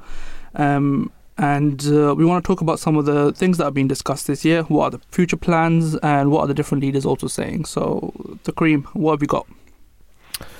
Well, it seems to me it must have been a year ago, but it seems to be less than that when we sat here talking about COP27. Yeah. And Hamad was in the studio, and we were talking about, will this make a difference? Will we actually head towards climate change? And a year on, a year of Just Stop Oil protests, a year of the cobalt mining crisis, a year of getting out of the recovery from COVID, heading towards economic doom and gloom post-COVID, and so on and so forth, and the importance of climate change in the world, seeing public attitudes change towards it, the rise and fall of Greta Thunberg, for example. All these things, I think, are kind of items to reflect on. And so it was very, it was very interesting to me that COP28, is just around the corner now. It's happening again for two reasons. Firstly, we went to have a guest on today, unfortunately, for technical issues, he'll be on in the next show, hopefully, inshallah. And kind of, it's interesting to see from delegates' point of view, and he was lucky enough to be in the blue zone, which is where the presidents and kind of the key policy makers, decision makers of COP28 kind of sit down and discuss and kind of talk about policies. So watch out for that in our next show in 4 weeks' time, if you are listening, to hear more about feedback and kind of takeaways from that. And secondly, because I've just, as part of my master's this year, apologies for bringing it up again, but I'm doing a short, one of the modules is actually a consultancy, I think 6 month long consultancy, unpaid, with an international organisation. Some of my friends are doing it with the UNRWA, the Refugee Agency, some are doing it with the WHO. I'm doing it with CBM, which is called the Christian Blind Mission, and specifically looking at the intersection of climate change, disability and health. So actually, some of the research that was done last year is being presented at COP28. So some of the research that the same consultant group did last year has been taken by the organisation, has been presented at COP28 this year on how is climate change affecting health, and specifically how does it affect people with disabilities? Does it affect their access to care? Does it affect does it affect how they get care? Does it affect kind of what kind of care they get, where they get care, when they get care? All these kind of things. Is there more inequality because of it, less inequality, and so on and so forth? So really, I think for me personally, the COP28 has a lot more significance and kind of has a lot more meaning this year. I was sat here last year thinking climate change is all well and good, but what does it affect me? It might affect me in 20 years' time. And I knew of the importance of it. I just didn't know how to relate that to me personally. Whereas now I think after this whole year of walking to a campus on the bridge, and half an hour ago just stopped while I've locked off the bridge, for example, and seeing that in action, for example, that has kind of brought it home to me personally. And that might be the most key takeaway. The most difference I've seen is that it's now hitting home personally. When your commute is being stopped by protesters, when you are realising from my education that climate change has a massive impact on health and disabilities. We saw the floods in Pakistan. Now that might have brought it home for a lot of Pakistanis, for example. Yeah, there's been a lot of climate events this year which are being discussed. Exactly. At the symposium. Exactly right. And so that kind of thing, I think, brought it home to my parents, for example. They were like, why is this flood happening? And this is a opportunity to say that, look, this is what climate change is. This is what global warming, but you can say how this is how the climate is changing. There's going to be more of these severe extreme weather events, as we call them, and so on and so forth. But that was my personal take. I'm sure you can give more of a objective overview. If we go through, I think one thing, like you mentioned, we've discussed many times in the past about the different COPs that have taken place. So obviously, COP28, this is the 28th one that's happening. That's happened so far. One thing that would be interesting to see is to analyse what we discussed in the first couple, let's say the first 5 or so, and whether those policies and things that were discussed have been implemented and whether we achieve those targets. I think that would be a good way to assess our progress and whether those are beneficial. But speaking about COP28 specifically, it's a bit early days, so it only started on Friday, and I think it's going on for 2 weeks. It's going to happen until 12th of December. And like I mentioned, we have over 200 nations actually which are going to be represented across the 2 weeks. And the COP stands for the Conference of the Parties, and the parties are those that signed up to the original UN Climate Agreement in 1992, which is when the first COP took place. Now, one of the criticisms that have been taking place currently is the location of where this is taking place, which is Dubai. And the UAE is known as one of the top 10 oil producers in the world. I just saw something this morning, actually, just got you off there, that the UAE is actually increasing its oil production. Exactly. Which I thought was very funny. On the way here. The person who's actually sponsoring and who's leading on this is called Sultan Al Jaber, who's the chief executive of a state-owned oil company. And he's recently, over time, he's made plans to expand production capacity. Beautiful. For oil, like gas and coal, or any fossil fuels. And this is within his country and outside as well. So people are arguing that how does that make sense for him to be the president and to run the meeting itself when he is the one who's actually contributing towards this as well. But I think there's 2 sides to see this. These are exactly the players you should try to bring to these discussions, because if you believe that they are the most heavy or biggest contributors, then they're the people you need to sit down at a table and discuss with. It won't benefit you alone to discuss with those who all agree with you, who all hold the same understanding of you, the same goals as you, when you're challenging the people and they're sat outside. So I think that's also important. So one of the things that COP28 is trying to achieve is to keep alive the goal of limiting long-term global temperature rises to 1.5 degrees in total. So this was a goal that they made in Paris in 2015. So they're trying to see whether they're still on track or what changes do they need to make towards this. And the UK has been criticised, as always. When has the UK not been criticised? Because a lot of the other countries or the players feel that UK are not putting enough importance into this, and climate change has kind of gone off their priority list. But Rishi Sunak has given guarantee or has given assurance that UK has still got these targets that have been set at COP or their own personal climate change targets at the top of their priority list, and they are still trying to achieve them. Yeah, sorry to come in. One of the things that COP28 has agreed on is the Climate Disaster Fund, which is quite interesting concept for me to look at. But it essentially is a creation of a loss and damage fund to help poorer countries with the impacts of climate change, and which is of course largely fueled by the richer countries using a lot of fossil fuels, and they of course have a larger proportion of use of fossil fuel compared to the ones who are smaller and poorer. The poorer countries requested, said that they needed $100 billion, but they've only been able to promise $700 million at this moment. So it's a bit. It'll be interesting to see what impact this fund or pot has, because we always hear that one of the comments that we hear, negative comments that we hear once things start to turn bad, is that this is how much we asked for and this is how much we got. What are we expected to do? So in this situation, they only got 700 million out of the 100 billion they have requested. What will happen? I don't know. We will just have to find out the impact. I think 0.7%, if my calculation is correct, getting of what you requested is not great, to be honest. But at the same time, I think it's very important. Interesting you mentioned that. Thinking about funding and where funding comes from is a very key point as well. One of the biggest criticisms of the UN or WHO is that, the WHO especially, is that their health fund, for example, or the way they fund various campaigns, the US is one of the biggest donors. The Bill and Melinda Gates Foundation, I don't know if you know, is actually, I think, the third largest donor or second largest donor to the WHO fund. I can't remember exactly which one. And so naturally, their kind of aims and biases kind of shape the direction of the campaigns of the WHO and kind of their priorities almost. And that's a big criticism. The need for an independent kind of fund, independent kind of people to work there or head that organisation. And so this fund, the concerns would be that we are developing this fund, but again, is this another way of Western powers using money, using their kind of monetary power to again affect some sort of control over poorer nations, global south, over the global south. Someone said that if you don't know where the real power, the real influence lies, follow the money trail. Where's money coming from?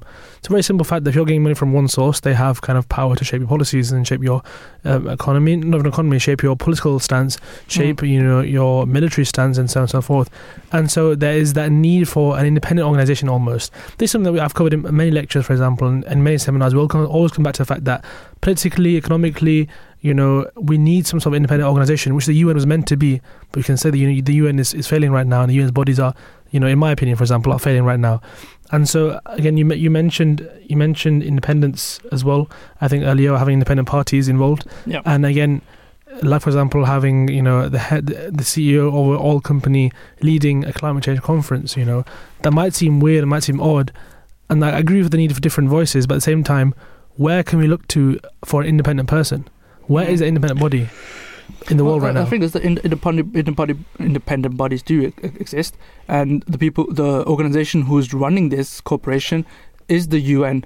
So UN is supposed to be an independent body in this, but we often see that UN has kind of lost their reliability as well. It has. And the credibility. So not many people have that trust in the UN to make impartial decisions or choose the side of truth. Right. Yeah. Well, it's ultimately, it's talking from a political perspective.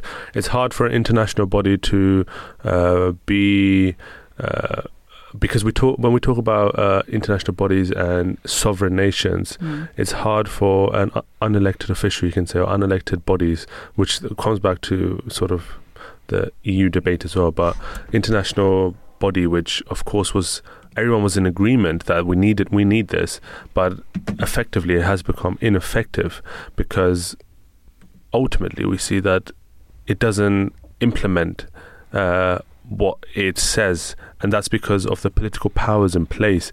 We know in the Security Council, we know that we've got 5 member nations that have got veto. Why is that? Why do we need a veto? Because what you're going to see is behind the scenes, the veto power nations with their allies are just going to pressure other nations to sort of vote with them or just abstain. Yeah. So you can't create ultimate justice from that, or you can't have, justice without.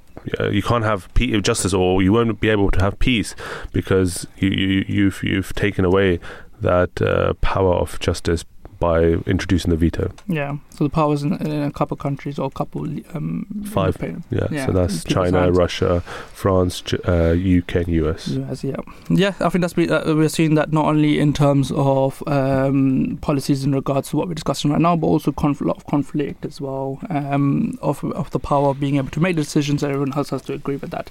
So a body like the UN is not based then on democracy, and it doesn't matter how many member states it tries to incorporate into that. When certain people can just make all the final decisions when it comes to that. And I think one thing one thing to mention, just to finish off with the COP28 discussion as well, is that obviously the Paris targets is one of the main points, because we are currently predicted to be off target. So instead of a 1.5 increase, it's predicted, according to recent estimates, that by 2100, wow. Yeah, we'll have warming of around 2.4 to 2.7 degrees Celsius increase on well average. Out of the target. So the UN says that target, or the ability to reach that target, is narrowing every day, obviously, because the changes we make now we'll see the results of that. Well, unfortunately, it doesn't matter, because we're getting closer to a world war. So what can you do about this? Yeah, so that's another thing. Just to dampen the mood. Those people who really care about the climate should also really care about the war. Conflicts, yeah. Conflicts, because one thing that's not discussed enough is the effect on the environment of modern day warfare. Exactly. And other targets, which apart from the Paris ones, like I mentioned, was... Sorry, just to cut in again. It's just obsolete, this sort of conversation that the big powers or the big countries are coming in. They're the ones who are sort of supplying warfare to other nations, and then they're coming and saying, we'll try and reduce it. But in effect, they're actually helping it by launching, these warfare weapons, providing them. So in effect, they're just being hypocrites. Yeah. And what we discussed this earlier on the show as well, in the news round, was that some people had the ability to harness the powers, so make the use of fire. That's the Industrial Revolution, and weapons and all that kind of stuff. Once they realised the harmful effects, they're now dictating other countries what they should be doing. When there's a lot of third world countries which never even had the ability to harness fossil fuels for their benefit, and they've never been able to progress and come to that stage, because they, like the Kareem was mentioned earlier, they're now a position where they are going through an industrial revolution. A lot of nations, right? China have only achieved this very recently, but they've progressed so quickly compared to how long it took us in the West. Actually, it's interesting. When I went to Japan, I had to lay over at China, and I was actually really interested to see whether China did have really bad air. And just as we were landing, the whole sort of, you couldn't see out of the window. It was the air was just disgusting. It was just full of all these whatever pollution you had, and the whole plane was just dirty, and the air itself outside was just all hazy and dirty. So it was just so interesting to see, and I just had to mention that point from one of my trips. I think I personally think the fault there is short-sightedness. The way we live in the West is that we look at our short-term benefit. We want everything quick, but we don't look at what impact it will have for future generations, and I think that comes from a lack of morality as well. But that's also because we're not willing to wait that long either. We're not willing to wait that long because of the transformation of technology has made everything so much quicker. We've become a global world. We want everything. We have next day delivery right now. Right. Why would we wait 4 or 5 days for that delivery when we have the option for next day delivery? So, but like the discussion still comes in. We think about benefit for us right now. Exactly. We're not thinking about the benefit, the harm which is going to cause in the future. Exactly. And one of the things that I always bring into this example as well was the normalization of drugs in the 70s and 80s in regards to LSD, psychedelics, and cannabis, marijuana as well, weed basically. And the fact that it was seen as a harmless thing and it started being adopted into society back then, without the implications that will happen in the future. Now we're seeing, due to the adoption of lesser harmful drugs, we're now seeing a epidemic even of some sort of harmful Class A drugs, and how these have been normalized not only amongst the poor in society but also the affluent and the wealthy in society who do this as a thing of recreation, leisure. Even vaping, I'm a big proponent of against vaping, because the studies that are just coming out now. I hope you do. The studies that are coming out now are showing that simply because they're so new, we don't have that data. A lot of research requires 10, 20 years worth of data. I'm coming up to limit now, and the early ones are saying the risk of throat cancer, lung cancer is massively increased. And bear in mind, I remember I was younger, I used to actually, it sounds bad in retrospect, but when I was younger, young as in like 10, 12 years old, I used to go into a GP pharmacy and I'd see it was advertised, right? So nicotine, I didn't even know what nicotine was at the point. I didn't even know it was cigarettes. I thought, this is so cool. You can blow into it and you get smoke out of it, right? I genuinely thought it was a cool thing, right? So you can say societal impact, whatever, right? And I just remember it very, very vividly. I asked my mum for it once, and she didn't know where it was either, so she was like, just ignored me, as was the case. And I was like, I just remember it being marketed as a safe alternative to cigarettes, right? To stopping smoking. And the NHS itself was pushing as a safe alternative. And now actually saying, it's not safe at all, really. The stuff that is in there, the stuff that is mixed with, it's ridiculously dangerous. You're smoking a battery almost, right? And all these things. So I think, just like the tobacco industry took a long time to kind of realise the effects of it, we are slowly coming to realise the bad effects of, for example, tobacco, weed, a lot of these things, for example. Again, it links back to my earlier point about critical evaluation. People don't actually, you might read, for example, a news article, whatever, but if you want to look at some in terms of science, for example, you want to look at peer-reviewed critical literature, critical analysis, someone who's unbiased, for example, or done analysis to take the bias out of it, for example, look at data, you can see exactly how many cases happen with a non-smoker, smoker, so on and so forth, all these kind of things. Nerve damage is a big thing as well. So smoking is also another thing which was very normalized, or harms were known, but due to our governments or our policies work in a way where we grant individual liberty and freedom, we let the public make decisions on what they want and what they do not want to do. But I think the state needs to come at some point and make those decisions where it thinks about the future, like you mentioned, what the impacts are going to be 30, 40 years in advance, and then it tries to implement those. And we've seen that in many cases as well. One thing that China obviously then adopted was the one-child policy, which significantly reduced their birth rates, and it did reduce the population increase which was taking place. But now they're struggling, and the opposite has happened, and now they're trying to promote and actually pay parents to have more than one child, because people have become so used to it and they can only afford to have one child or afford that lifestyle or enjoy that lifestyle of having one child, that they do not want to have more than that. But China's now saying, they're paying the parents, saying that if you have more than one child, we'll pay you this much money. So you have to, I think there needs to be a balance there of trying to figure out what's right and what's wrong. And I think there's a big discussion around this as well. I think one thing I was just trying to mention was that the short-sightedness is a lack of morality, that we think about what benefits us, I personally, not even us, but not about the collective we, those around us, and also in the future, our future people. I think this comes into morality as well.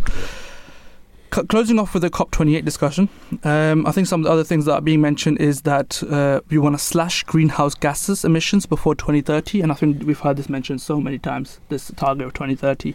But again, the president who's leading here, Mr. Jabbar, has mentioned that he does not want to completely get rid of fossil fuels. He wants to slowly reduce the use of fossil fuels, but he wants it to continue, because he believes that as we're still finding resources of fossil fuels around the world, he believes these are still usable, and it's not the case that we have completely run out now and we're using our last reserves. We do keep finding more reserves of coal, oil, fossil fuels, gas, etc. But he says we just need to find a more sustainable way of harnessing and using them, right, slowly over time, and adopt renewable sources as well at the same time. And the next one is delivering money for climate action, which Umar mentioned earlier, and this is supposed to go from richer to poorer countries, but let's see how much this is applied and worked on. Third one is focusing on nature and people, and the last one, making COP28 and these discussions more inclusive. Now, what I get from that is just listen to speeches and that's it. Yeah, I'm hoping what this means is incorporation of the nations that are being affected more by climate change, and listening to what they want and how they want to do it, rather than us. Well, by us I mean the West, Europe, and the other nations who have the ability to power to speak up, are dictating all their policies and their rules for them, or we're all telling them that they should use fossil fuels like this and they should make these kind of mitigations, and they don't have a choice apart from that. So I think it needs to have a collective involvement there. And like I said, it'll be unfair for us to have caused the harm, us to have made all the decisions, and people just have to go along with this.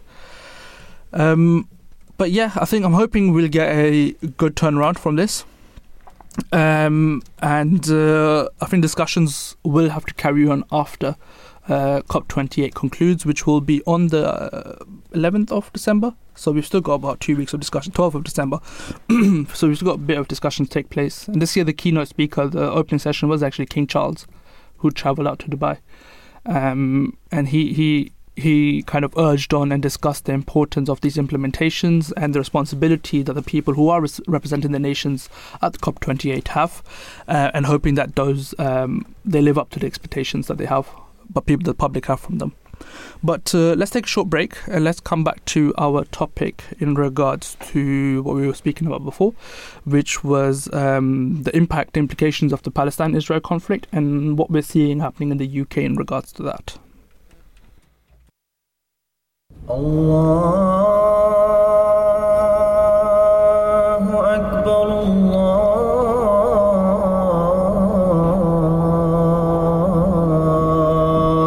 Allahu Akbar, Allahu Akbar,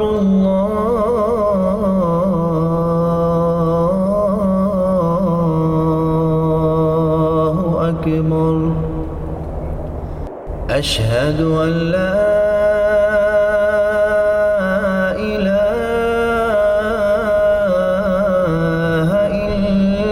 إلا الله أشهد أن محمدًا رسول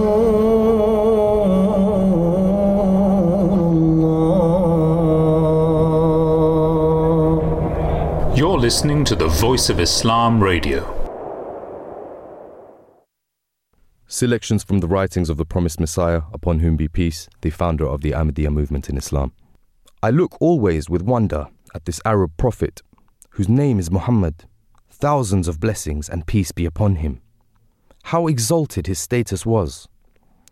One cannot perceive the ultimate limit of his station, and it is not within the scope of man to fully comprehend the depth and penetration of his ennobling qualities. Alas, due recognition has not been paid to his lofty rank. That unity which had disappeared from the world was restored by this same valiant champion. He loved God most intensely. So also his soul was being consumed in deep sympathy for mankind. That is why God, who was fully aware of the hidden excellences of his heart, exalted him above all the prophets and all the people of the past and the future, and fulfilled his heart's desires in the span of his lifetime. Writings of the Promised Messiah, alayhi salam. The time is approaching when God will grant worldwide popularity to this movement, and this dispensation will spread in the East and the West, and the North and the South, and in the world. Islam and this movement will become synonymous terms. This is a revelation from God on high, for whom nothing is impossible.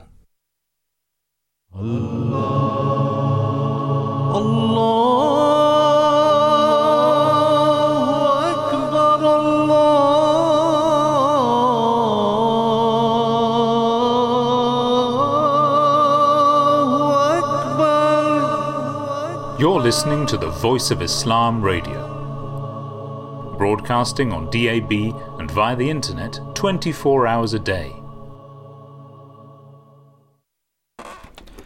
Assalamu alaikum wa rahmatullahi wa barakatuhu. May the peace and blessings of Allah be upon you all.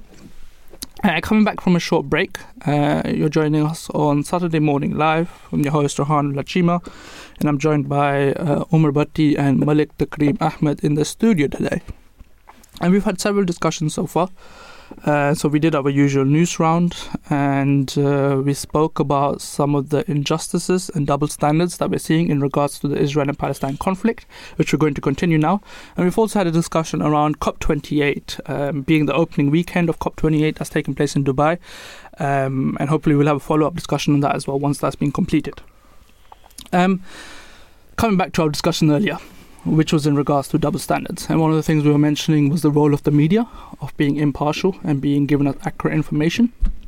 And also what the double standards in regards to freedom of speech as well. That we're seeing certain people are being ostracized, social media are censoring content.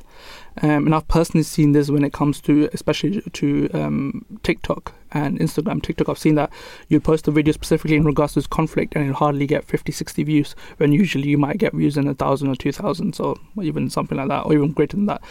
Or content being completely removed. I have friends who are trying to post about content and trying to raise awareness in regards to the current conflict, and their videos get removed by TikTok immediately within 20 minutes. So that's one of the challenges that we're seeing right now, but also something that's really opening up the minds of people. One of the things that we wanted to discuss around was the impact that this conflict is having on other countries as well, what we're seeing. So obviously this discourse is taking place around the world. And as Takreem, you mentioned earlier, we're seeing people come out onto the streets in the hundreds of thousands, which means that it's be affecting everyone here as well. Everyone's seeing that, and it's become part of our political discourse and discussion now as well. What's permitted, what's not permitted, and what stance should the UK take, the US take in regards to this as well. But another thing, one of the harmful impacts we're seeing from the current conflict is the rise of Islamophobia and anti-Semitism. And this is specifically to London itself. So the mayor of London, Sadiq Khan, he spoke about this as well recently on Twitter. He condemned that the rise of Islamophobia and anti-Semitism which is taking place. And the police have mentioned that in London itself alone, amidst growing tensions, there have been 218 anti-Semitic offences between just October 1st and 18th. So within 18 days. Compared to 15 in that same period in 2022. So almost 200 more cases have taken the same place in the same period.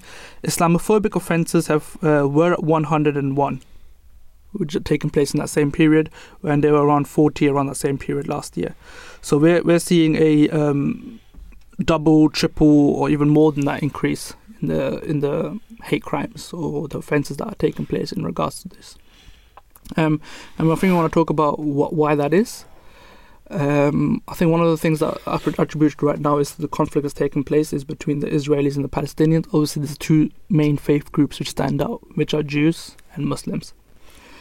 So people generally believe that this is a religious conflict between Muslims and Jews, and the ultimate reason is this, which I personally disagree with. I know we don't want to go into kind of the historical roots or the purposes behind the conflict or why it's taking place, but a lot of it is it's more of a political conflict as far as we see, and in regards to land territory.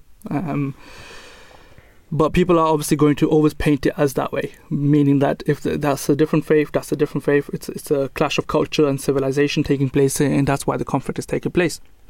But it's really upsetting to see that this is coming and taking place on our country. And as a Muslim personally, I believe that it's upsetting that Jewish people on the streets of London are having to face such discrimination and hate from people simply because of their identity. It's also false to ascribe fault to anyone who comes from a Jewish background or anyone who comes from Israel. We don't particularly have this carpet blame. There's a overarching blame put on an entire nation simply because of certain individuals. And this is a conversation that Muslims have been having for years when it comes to labeling us as terrorists or extremists, is that the acts of certain individuals do not paint the whole 2 billion Muslim population around the world in the same way. So that's something that needs to be eradicated. And I think earlier in the show I mentioned in regards to that we went to Brighton. The reason I mentioned that before was I wanted to bring this into this topic. while we had people coming up to us and saying that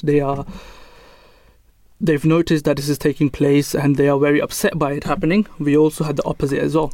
We had 2 or 3 members of public who walked past us and who actually, one of them straight up swore at my face. He said some profanity, and he was very,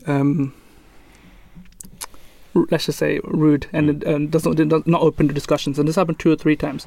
So I want to say that such individuals also exist on our streets and who also take opposing our views. But one thing you notice about these people is they'll never have an open conversation.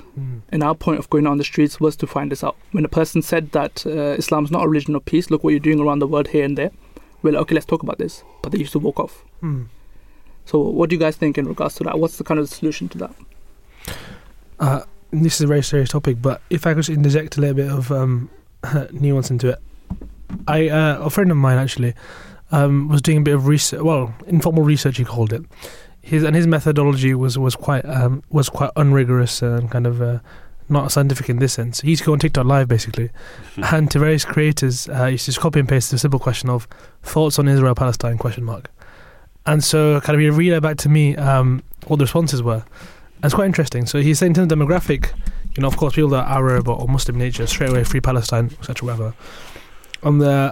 A lot of people that were, let's say, more social content creators or makeup artists, for example, or kind of singers, or kind of, people that are have a more British background, you can say, for example. Their response wasn't free Palestine and free Israel, barring a few exceptions, actually. The younger ones were more aware of this, but their standard response was, I don't know, I don't get into politics, I don't know too much about this, or, let's stick to, I don't talk about politics on here. And so it was that kind of, he took from it, it was that people are either not educated enough or their education is very limited to the fact that it's a political issue and not the fact that it's a humanitarian situation, for example. Not to make direct comparisons, and this is in no way equitable, but when, for example, the Holocaust was going on afterwards, we are taught about the Holocaust as a key part of history because the effects of it affect us. It shows that what happens when a whole country is misinformed and misled, and a whole generation, a whole group within a nation is ostracized and treated so horrifically and so wrongly. Yeah, I agree. We should look at past events to learn from. We are taught to learn from them, but we are not applying those same lessons, that same kind of evaluation to the current day in the world. Yep. And instead we are dismissing conflicts as, it's a political conflict, it's just a war. Yep. And instead we're not looking at the fact that, it's a genocide. Is ways at the end of the day, for example, my opinion. As a humanitarian principle, anyways, we believe that it shouldn't differ on what purpose of the war is. Exactly. As long as injustice is taking place, we should speak up against that. And if you do claim to be a humanitarian or anyone who speaks up against injustice, then that should take place again. You should speak up for rights of any people, regardless of what colour, creed, race, women, men, Muslim, non-Muslim, doesn't matter. We should still speak up for that. I think the key point from his research, we can call it, is that people are not giving this as much attention as they should be, especially people from those who are not personally invested, which kind of makes sense, I suppose. But again, it's the way it's portrayed in the media, the way it's portrayed as a political conflict, it's those inherent biases, it's the way people evaluate sources, evaluate newspapers, things that people even care about. People just don't care about the fact that there's thousands of people being killed for no just reason whatsoever in part of the world that is so far away because it doesn't affect them apparently. Yet there's very principles that are causing that to be affected. Those very reasons why this is taking place are core values and core values for us as Britons, for example, that we need to have a look at and think that our values are being eradicated, our values are being going against, and our name is being tarnished in our principles being tarnished across the world. And are we willing to be a part of that or not is the key question. Yeah, I think that's very important. I think in regards to the rise of Islamophobia, I'm sure most of us have personally seen or known people who have been affected by it, by Islamophobic attacks or just, certain remarks being made which even have a tinge of discrimination in it. I think this is very normal to face. But I think what's upsetting is that when I was in that situation, that person said to me, I didn't think, wow, this is horrible. I thought, right, this happens. This is bound to happen. And it didn't affect me in that case. It didn't upset me that he said that. It upset me that it's become normalized and that I'm supposed to feel that, okay, this is normal towards me. Now I am obliged to respond in some way and try to defend myself and my faith. But I think that shouldn't be the case. It wasn't until I reflected afterwards and being like, this shouldn't even be happening on our streets. I mean, if someone rude to you normally, it's out of pocket, for example. So why it's so normalised, I guess, is the question. But in terms, I'm taking Islamophobia and anti-Semitism. Very interestingly, on Monday there is a town hall meeting with the King's College London faculty, and they've invited all faith societies and some cultural societies, I believe, to a town hall meeting, which is a sit down with the faculty and discuss an important topic. And the Ahmadiyya Muslim Student Association, which I am honoured to be part of, have been invited to part of the sit down, along with the Islamic Society and the Shia Society and some of the cultural societies, to talk about the Palestine issue and whether or not, King's College London will release a statement on this, what kind of action they're taking on this, so on and so forth. There's a few incidents that happened. I don't want to name all of them, but for example, the Medical Student Association released a statement on Israel-Palestine, was forced to withdraw it by the university due to not being impartial, although having read the statement is fairly impartial in my opinion, for example. So essentially there was kind of a restriction on the freedom of speech already. And so this talk is, and actually a member of the Ahmadiyya Muslim community is drafting the first draft of this potential statement to be released by the university. So it's a great thing for us to be part of. But more importantly, it shows that there is now a change in the direction. People are now recognizing this is something that young people are passionate about. Everyone is passionate, and they should be passionate about, to raise the fact that, again, this is not a political thing. This is not just political act. This is not just a political conflict.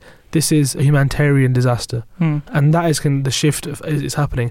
And that is one I never thought protest would work, for example, but we saw the fact that Rasul Braverman was sacked a couple of days afterwards, not directly because of the protest, but because of her response to the protest and so on and so forth, right? One could argue.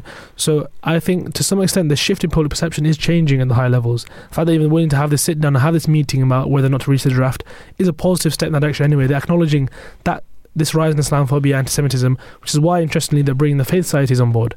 You think it's a political conflict. Why are the faith societies being brought on board? Well, actually, because they're involved as well very heavily in this. We cannot deny the fact that the majority of Israelis, for example, are Jewish, and the majority of Palestinians are Muslims.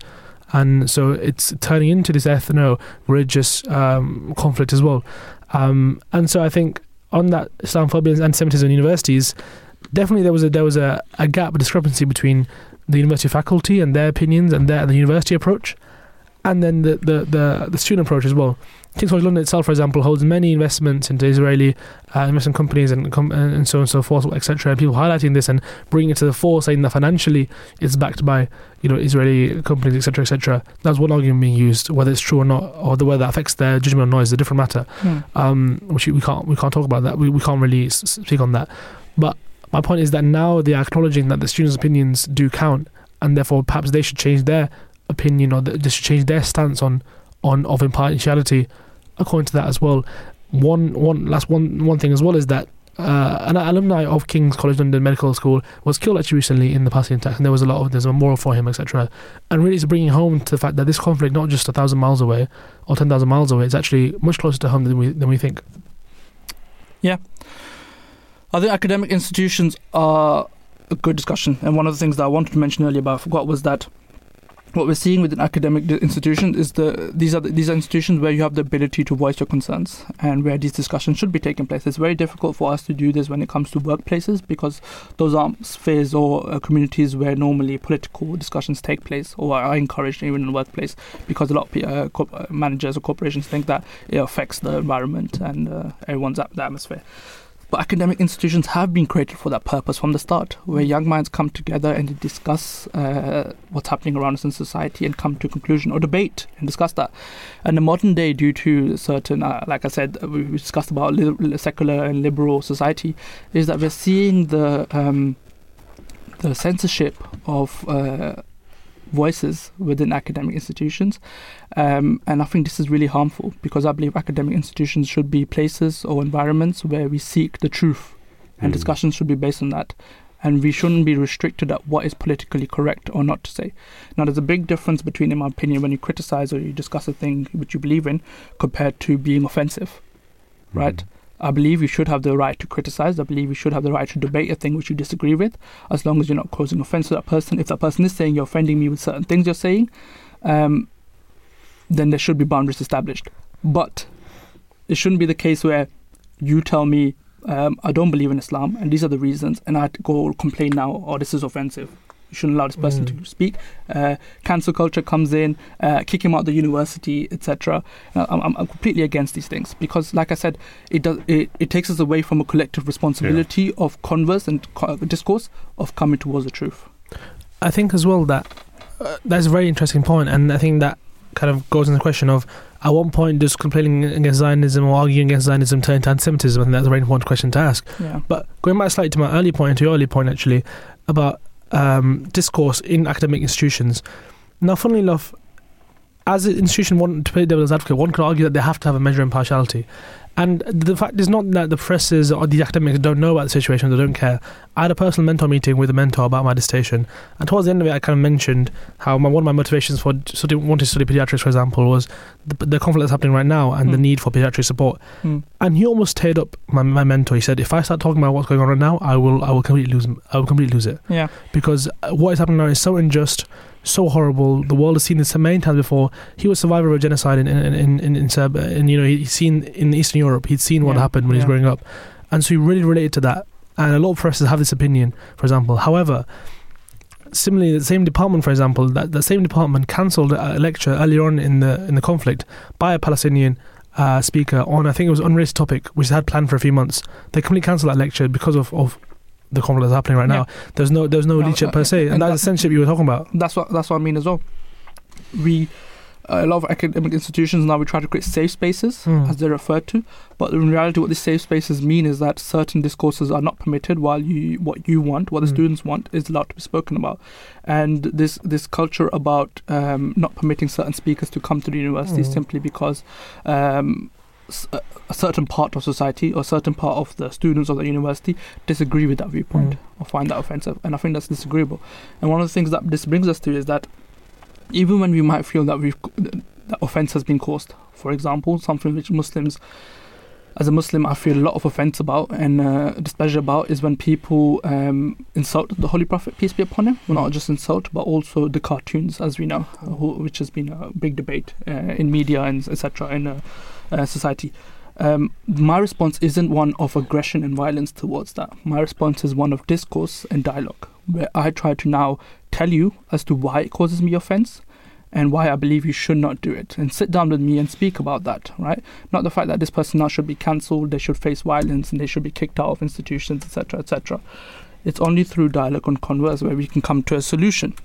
And we've seen double standards in regards to this as well. Muslims have been saying for years that they feel offended by these kind of things, but there's been no change. But when it came to recently, the Guardian cartoonist drew a cartoon of Benjamin Netanyahu, literally in the week after the conflict started, and he was immediately sacked and fired. After what? He was there for nearly 2-3 decades. Exactly. He'd been there for a long time, and he was sacked immediately. The Labour MP as well, who was sacked, who disagreed with Labour's policies. Yeah, there's quite a few. He called for a ceasefire.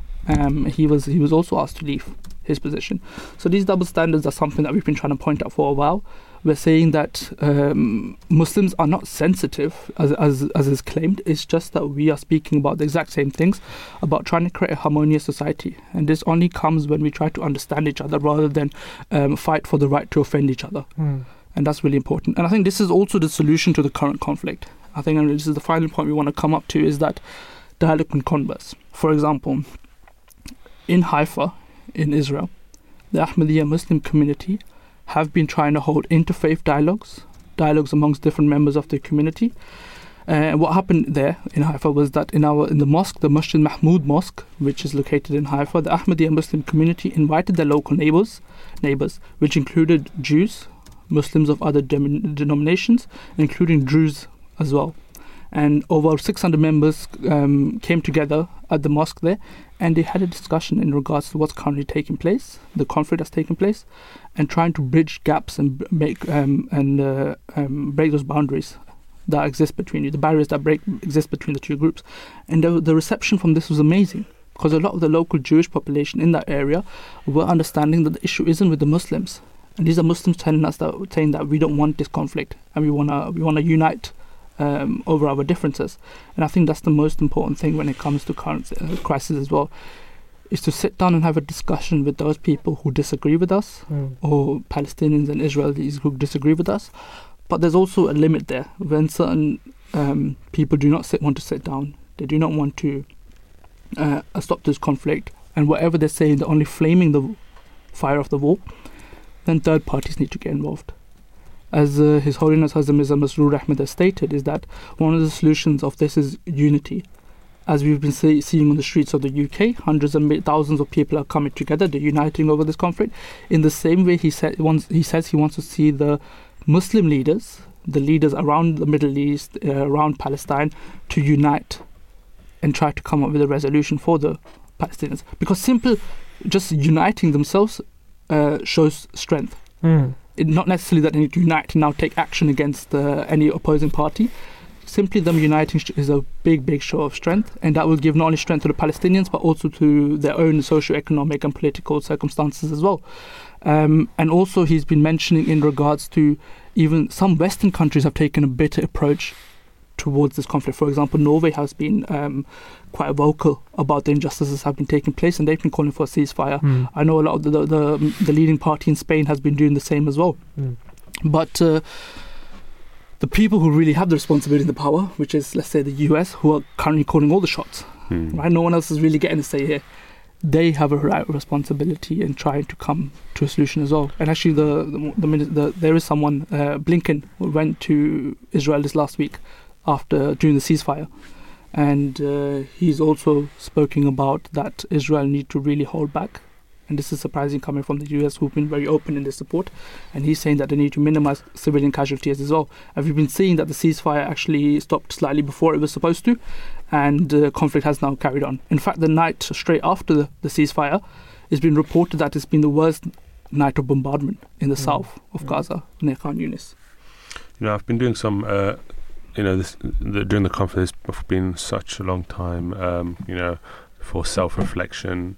And I was just doing some self-reflection the other day, and I was just thinking of a quote His Holiness Hazrat Mirza Masroor Ahmad, Fifth Caliph of the Muslim Community, which he presented, or he had a speech at Capitol Hill, and it's one of the really nicest quotes and it was really basic.